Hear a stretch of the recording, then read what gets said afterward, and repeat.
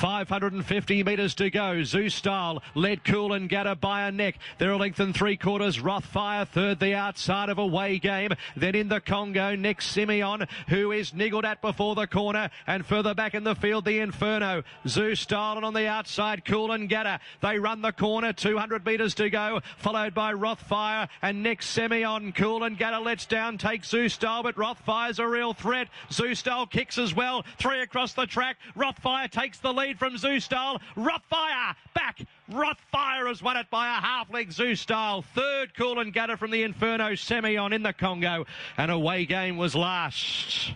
Well, it was a great result for Queensland. The Quinella, Rothfire running down Zeus Style in the shadows of the post, with Coolangatta, the favourite, who sat outside of Zeus Style, in third position.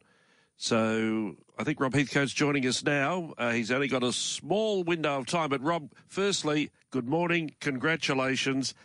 Must have been a great relief to see that horse back in the winners list yesterday. Yeah, good morning, David. Good morning, Ben. Yes, it was. It was certainly a very proud moment in my training career to get this horse back. I mean, he suffered such a horrendous injury, which normally would have been career-ending for most horses. And, you know, I've got a lot of people to thank, all my team, all the work they do on a daily basis with him. Mel Sharp, who's with him down in Melbourne. And we got him back, and he showed through the winter, you know, with his enormous run in the Stradbroke and also the Kingsford Smith, I could train him again like a normal horse. Rob, yeah, it was a very, very proud moment. Rob, congratulations. I've sat in your office a few times and looked at the, I don't know what you call it, a little container, which you've got, I think, on your bookshelf, which has got a bit of Rothfire's bone in it. So, I mean, every time you go into your office, you get reminded of what this horse has been through, don't you? Yeah, 2 significant sized bone chips that were removed from his sesamoid, and, you know, even the vet said, look, if you get him back to the track, well done, but to get him back racing at this very, very high level, and that's, you know, his last 4 runs have been primarily Group 1s and Group 2s, and to do that yesterday, over 1,000 metres, and congrats to Tony as well. I thought Zeus Style, after missing the kick, was enormous, but for Rothfire to do that over 1,000, where, you know, I believe he's a better 1,400 metre horse, but to be competitive at that level over that trip, first time Melbourne way of going, first time around the valley, you know, huge thrill.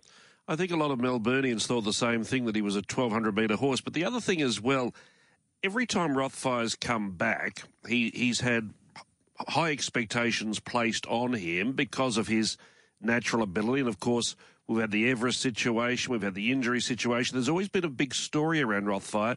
But he went in yesterday almost unheralded. There was no official trial. He came along a quiet path. And I suppose from a trainer's point of view, and the owners as well, probably a bit less pressure going. Well, pressure going to the race, but not a lot of public pressure on you. Yeah, exactly, David. And look, we did really all we needed to do. He came out of the winter in great order. He didn't need a long break. He presented beautiful there yesterday. He had a glow in his coat, and he was beautiful and relaxed in the stall and paraded on his toes. And I flew Pete Frame down to Melbourne to strap him. You know, he's a lovely man, Peter, and he's not had the best of health, so that certainly was a huge pick-up for Pete yesterday to strap a Group 2 winner at the Valley. And we're onwards and upwards now. You definitely know he can obviously handle Moonee Valley towards, I'm assuming, the Moir and the Manikato races that are particularly close to your heart. You've had great success with buffering, obviously.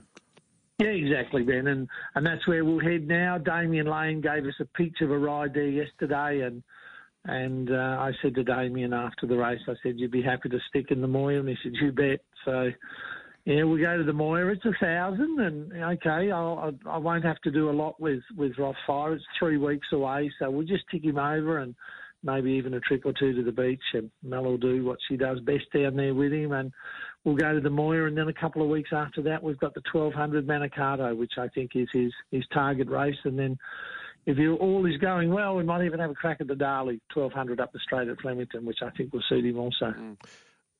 Fitness-wise, just give us a percentage figure. Going into yesterday's race, you've got to be pretty sharp to win a 1,000-metre race of this nature. How forward was he yesterday? He'll take benefit out of it, David, because that's the beauty of our Queensland winter, the fact that he come out of the winter in such good order. enormous run in the Stradbroke, and as I said, 3 weeks off, and I haven't had to do a lot with him back here. Les Bubba Tilly has been riding him track work just about every morning, and thank you, Les. You do a beautiful job on him, and he's got the job done in Melbourne. So, yeah, he was probably 75, 80%, David, so I think he's going to take quite a bit out of it. What about the E word, Rob? I spoke to you last week and you said, look, you haven't even thought about the Everest. You just want to campaign him in Melbourne. You felt it was right for the picking down there. With obviously the real, the nature strips and Eduardo's and co going around in Sydney. Does the way you won yesterday and the fact he's got improvement to come, and no doubt you will have some Everest interest, I would have thought, does it change your thinking at all or not? I got a text message last night on my old phone, the one that I left in the taxi when I came from the airport home, and there was a message from a slot holder. So you're right, it created some interest already, but that's a long way to go. You know, I'd love to have a Moya and a Manikato next to his name before we even talk about the Everest. But, interest immediately after that run yesterday. Great result. Prince of Boom, the wash-up there. Oh, you only got to watch the replay. Gee, he jumped out and you saw that white snip of his nose in front. And Craig, said he didn't feel comfortable, so he dragged him right back out of the race. He still only got beat 3 lengths. I think we could just about put a pen through that run. Wide barriers will do that, but I would have liked to have seen Craig press from where, after he jumped so well and the winner sat third defence, I'd like to have been outside it. Where does he go to now, Prince of Boom? Not sure. There's an 1,100-metre open at Caulfield in 2 weeks. And then 2 weeks after that's the Gilgai, 1,200 at Flemington up the straight. I might give him a jump out because Craig Williams suggested he may not have been comfortable the Melbourne way of going. So maybe a jump out in 2 weeks and then straight to the Gilgai. That's something I'll let Melanie. I'll discuss with Mel how he feels under saddle over the next week.